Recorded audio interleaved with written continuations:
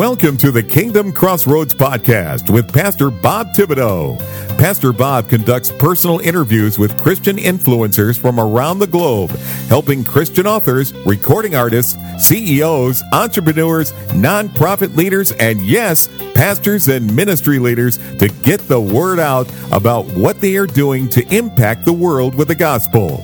Our podcast has been rated in the top 0.5% of all podcasts in the world by ListenNotes.com, so you know your message will be heard.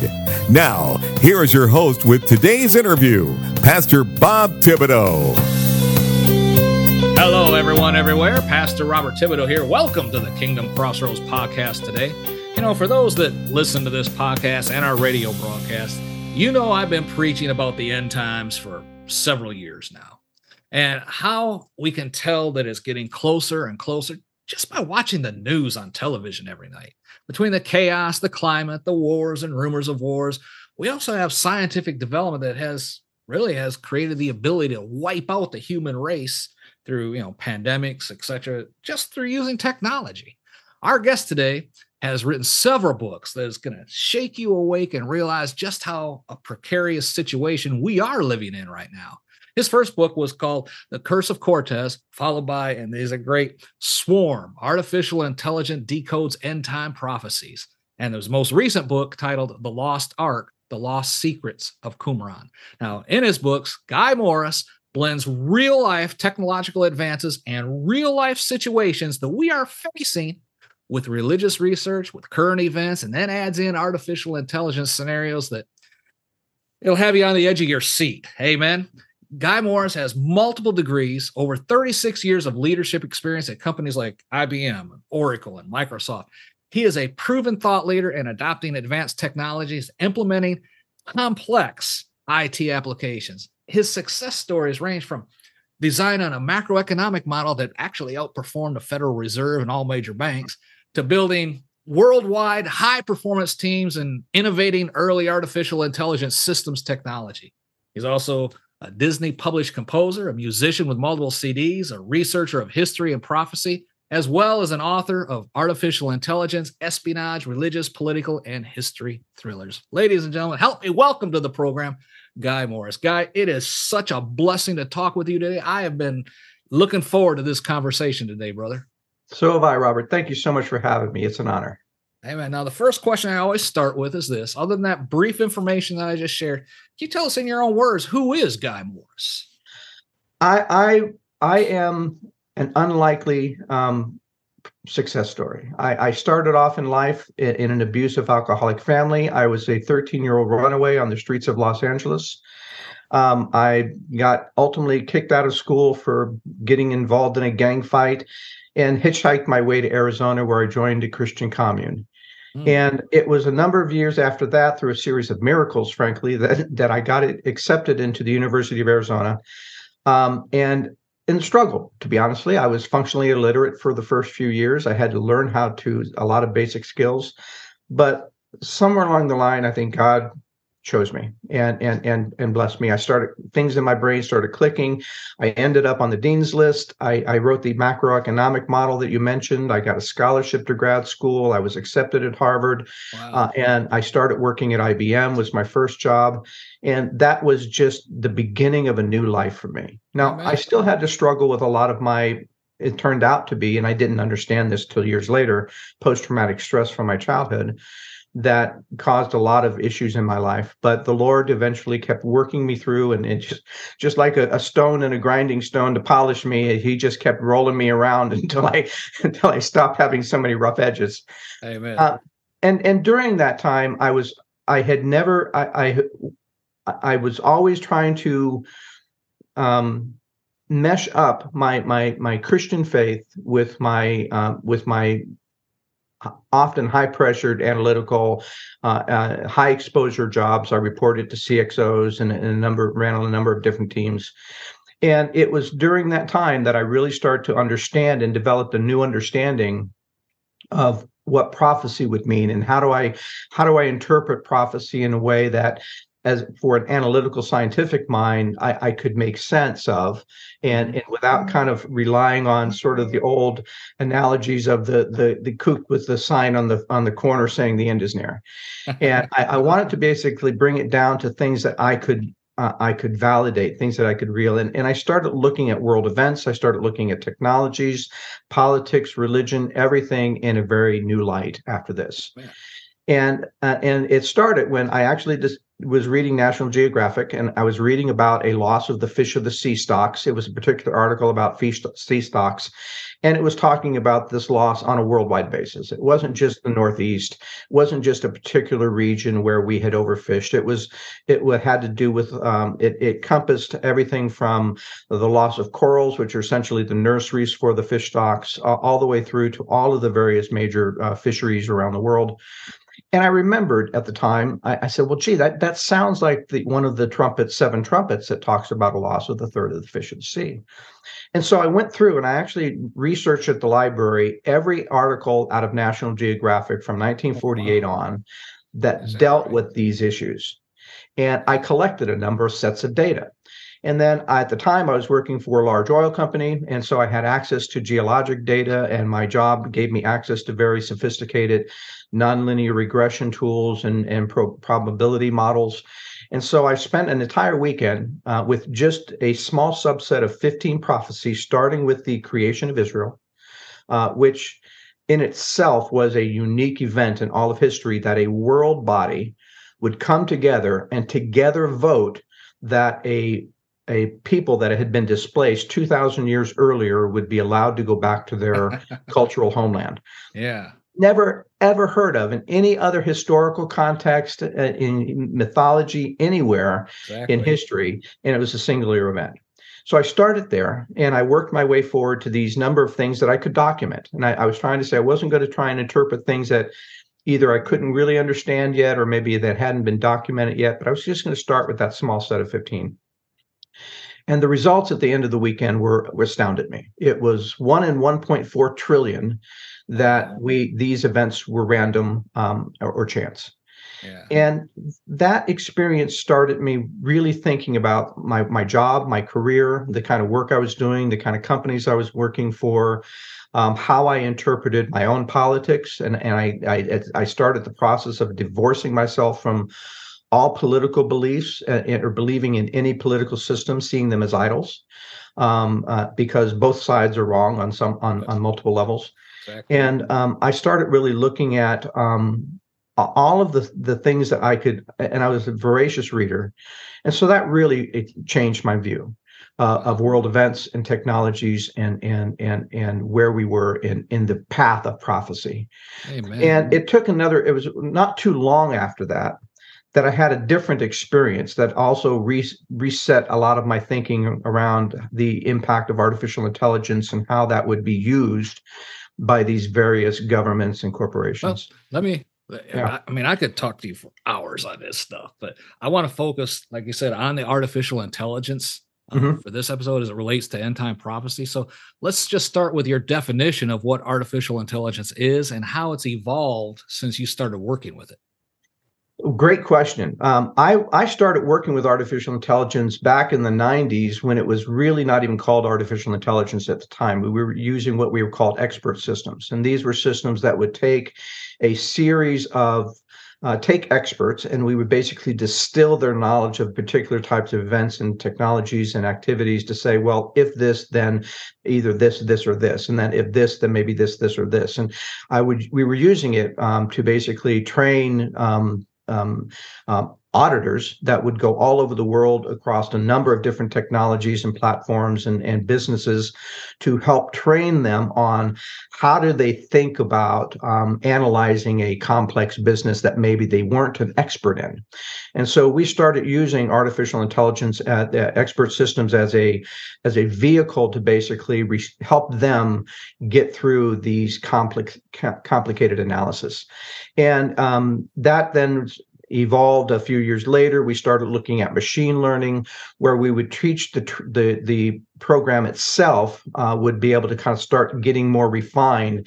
And as computers got more powerful and can go through these iterations on their own, not just 1 or 10 or 100 or 1,000 times, but millions of times to refine that analysis, that became sort of what we're now calling artificial intelligence. Now, for most people, artificial intelligence is sort of this one-size-fits-all ubiquitous thing, but it's not. There's actually multiple types or levels of artificial intelligence. And depending upon the level, depends upon how it could be either misused or the risks involved in artificial intelligence itself. Yeah, I've seen on your website information that, there's many different types of artificial intelligence. Can you share with us the major types, what they are, how they're different, how they interact with each other and possibly with us? Absolutely. The simplest type of artificial intelligence that's used most often in a lot of industry and productions and operations is what we call artificial narrow intelligence, ANI.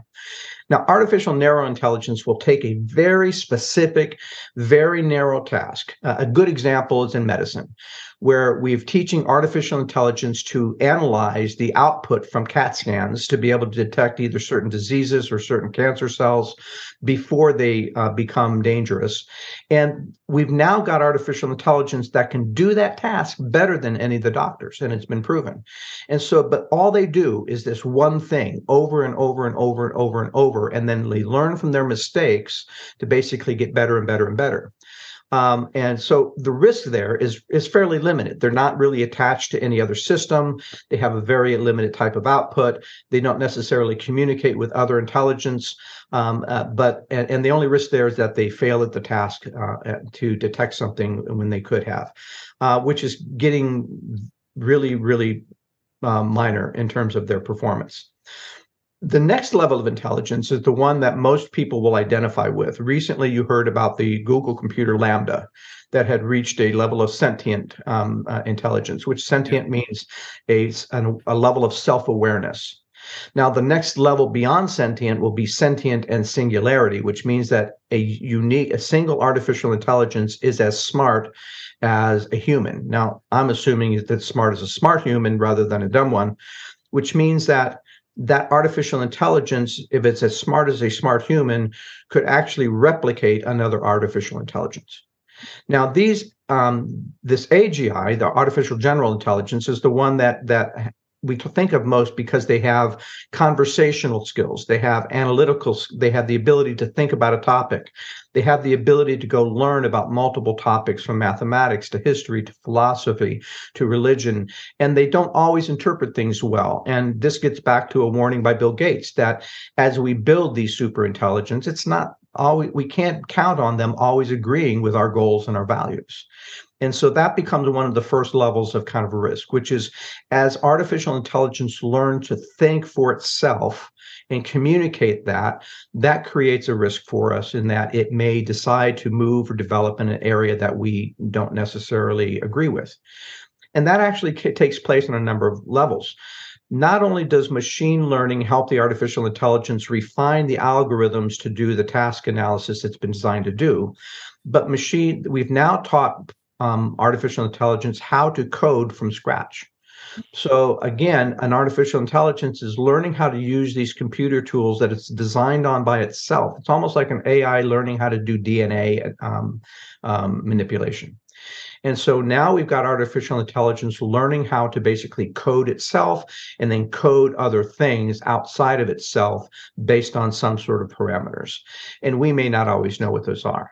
Now, there's this AGI named Sophia, who is a citizen now, so sophisticated, it's now become a citizen of Saudi Arabia. Wow. Now, the third level intelligence is where, one other quick thing on AGI before we move on. AGIs get a lot of their information and their depth of knowledge from what we call neural networks. Neural networks are essentially, imagine thousands and thousands of various artificial intelligence, either AGIs or ANIs or the next level we'll talk about in a minute. And they're all connected together, communicating with each other, passing forth information back and forth. And that communication between artificial intelligence, we can't always interpret. nor can we always interpret the code that artificial intelligence creates. So while it's creating code, we're not always sure exactly what it's doing with that code. So those are that kind of black box, and that's only part of the black box concept of artificial intelligence, which we know we can put data in, we know we're getting outcomes out, but we don't really have the ability to necessarily test and validate what it's doing in between to get to that output. So which creates sort of an unknown even for the developer. Now, the last form of artificial intelligence is called integrated artificial intelligence, or IAI. And this is the most dangerous form, in my view, because it's what we use to run very complicated systems. Self-driving cars use IAI, and more stock markets, infrastructure systems, agricultural shipping systems will look at multiple different types of narrow intelligence and pulling that information together to do a number of different things. Robotics, for example, Boston Dynamics uses that form of AI. But so does DARPA, the DoD, and weapons systems. And that's where, when we talk, mentioned my book Swarm. Swarm deals with an actual IAI weapon system that's made up of thousands or tens of thousands of individual weaponized drones that can attack in a swarm, almost like if you imagine a swarm of hornets coming at you. It's really other than run and hide, it's really impossible to really fight them because they're coming from all different angles and all different places, and there's no weapon that we have that could actually defeat this. And all DARPA's actually working. They're all attacking one target too. Well, exactly, and or they could be attacking multiple targets, and they're being developed to basically use for urban warfare, such as attacking a village in the Middle East where you might have insurgents hiding in different places. You don't want to risk your own people doing this. You send in a swarm that's called the Hive, and they'll basically go through alleys and through doors and windows and roofs and backyards, and they'll find these individuals and basically reduce that threat. And that was one of the reasons they developed it. A non-lethal version of the Hive was used in the 2020 Gaza war to basically infiltrate that area to figure out where rockets were being launched from and guide Israel to basically where they should be targeting. So we've now got weapon systems that are developing on this kind of platform. And one of the most dangerous, there is a international treaty called LAWS, Lethal Autonomous Weapon Systems, that basically says it's okay for artificial intelligence to go do surveillance and say, hey, the target is over here. But there should be a human who ultimately makes that decision of whether there should be a kill. The laws, but IAI doesn't necessarily have to have a human make that kill decision, which is very, very dangerous for us. And the three of the small handful of countries that did not agree to that treaty protocol was the United States, China, Russia, Iran, all the players, North Korea, all the players that we really want to be adhering to that. And that makes you wonder why they didn't want to subscribe to it. Probably because they've already developed the technology to use what they got. Exactly. And we know that China has their own version of the Hive that they're working on and training for part of their invasion for Taiwan. Wow. Now, the invasion of Taiwan represents unique risks for us because that's where 85% of all the advanced silicon chips are made that power things like AI. So by controlling Taiwan, China hopes to basically cripple the United States AI development. Is it true that I read somewhere, is it true that anyone with enough money can hire their own team and set up their own AI for any reason? So glad you asked that. That actually gets to, in my research and in my papers and in the book, one of the other key dangers of AI that makes it so unique is that, for example, we all know that nuclear power and nuclear weapons are super destructive, super deadly. And so as an international community, we regulate them really tightly. We keep all that information top secret. We keep the access to the material, plutonium and other materials, highly guarded and top secret. And while things happen and it can get out, it's not easy. AI is different. any billionaire with enough money can hire developers. Those developers can look at existing patents, and they can develop an AI for a malicious or nefarious purpose. Now, imagine AI impacting, and this is already happening, our national security, our cybersecurity. So imagine an AI-powered computer virus that can take down the internet. And when it fails, it learns what it did wrong, and it basically gets better and better and better and better and better all the time. And it's developing faster than we can basically protect against it. And so that scenario is also part of the scenario I put into Swarm, which is there's dark money in AI, unlike anything that we've seen in any of other negative technologies around the world, because of how easy it is for people with lots of money to basically hire these skills and then develop a weapon from them. And why doesn't the government try and regulate this? Well, our government is very advanced in terms of their espionage, weaponization of AI, but they're kind of behind the scenes. They're kind of behind the curve from commercial sector in terms of using AI to run their operations. And the reason they are trying to deal with this, they are trying to understand what our enemies are doing, but there's always a hesitancy to basically create an all-out war over these issues. There is more subvert things going on that you can read about in my books, but it is a problem because espionage itself is an imperfect science. We try to do a good job at finding secrets. We can do amazing things in terms of breaking into computer networks and other things. But once AI starts to get involved in not only our cybersecurity weapons, it can also be used in terms of cybersecurity protections. And so you've now got a situation where you might have an AI versus an AI. One AI might be saying, I'm here to protect a network, and another AI says, I'm here to break a network. And depending upon how well those are designed and how well they're implemented with data and the other things they need will depend on how that goes. Which gets to the RAND Corporation had put out a study for the DoD a few years ago. And the study was the 10 most top strategic risks to the United States. And I think it was number 5 or 6 or 7 on that list was AI data poisoning. All AI, every single AI has to reside, it functions based on massive amounts of data. And if I can find a way to pollute that data, I can create a sabotage to your AI that's virtually untraceable.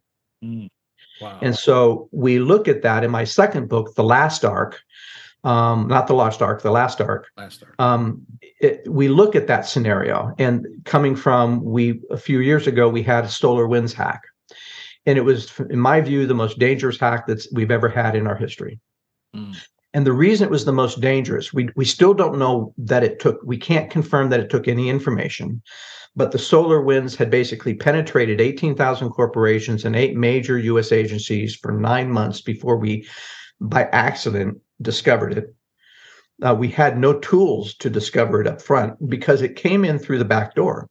Rather than coming in and attacking our networks from the external side, or we know that there's somebody in Russia trying to get into one of our networks, it came in through a piece of a normal software update, which tells me that whoever was behind it, I believe it was Russia, has penetrated our software infrastructure. So we've got Russians working within software companies and network companies.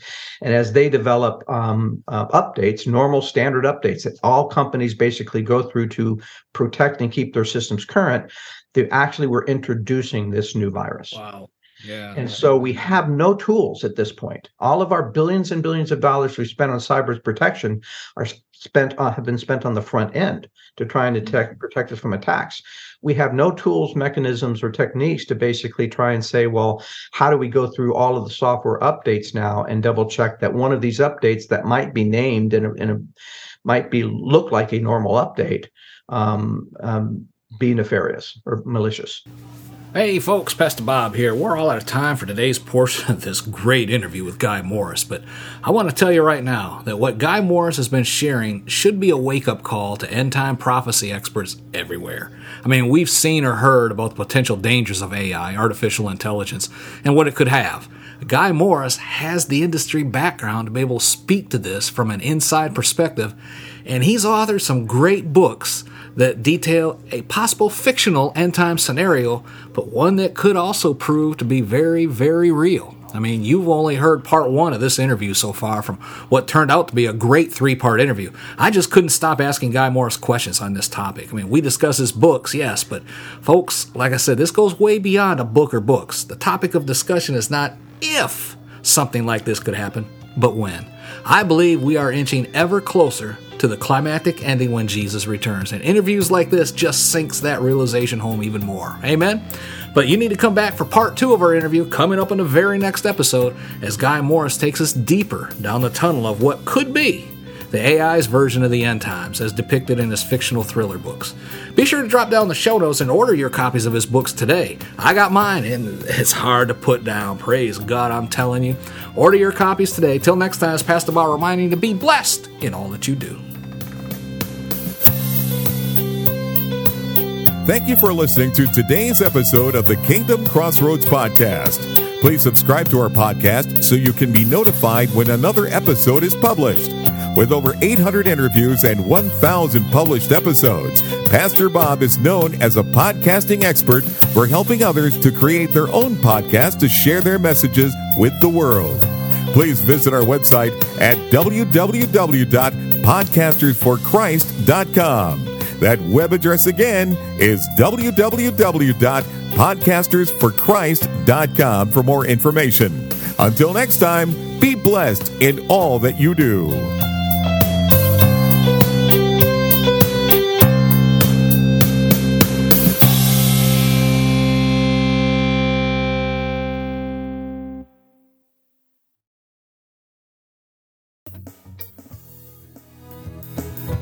Are you a Christian entrepreneur, coach, or author with a message that needs to be heard? Picture this: your voice reaching thousands, your story inspiring hearts, and your business flourishing like never before. Introducing Faithcasters, the ultimate platform that connects faith-driven professionals like you with the power of podcasting. Become a sought-after guest on faith-based podcasts. Share your unique insights and connect with like-minded individuals who share your passion for faith and entrepreneurship as well. Imagine your expertise reaching a wider audience, expanding your network, and propelling your business to new heights. Well, it's all within reach with Faithcasters. So don't wait. Take the first step today on your journey to greatness by visiting our website at faithcaster.org. That's faithcaster.org.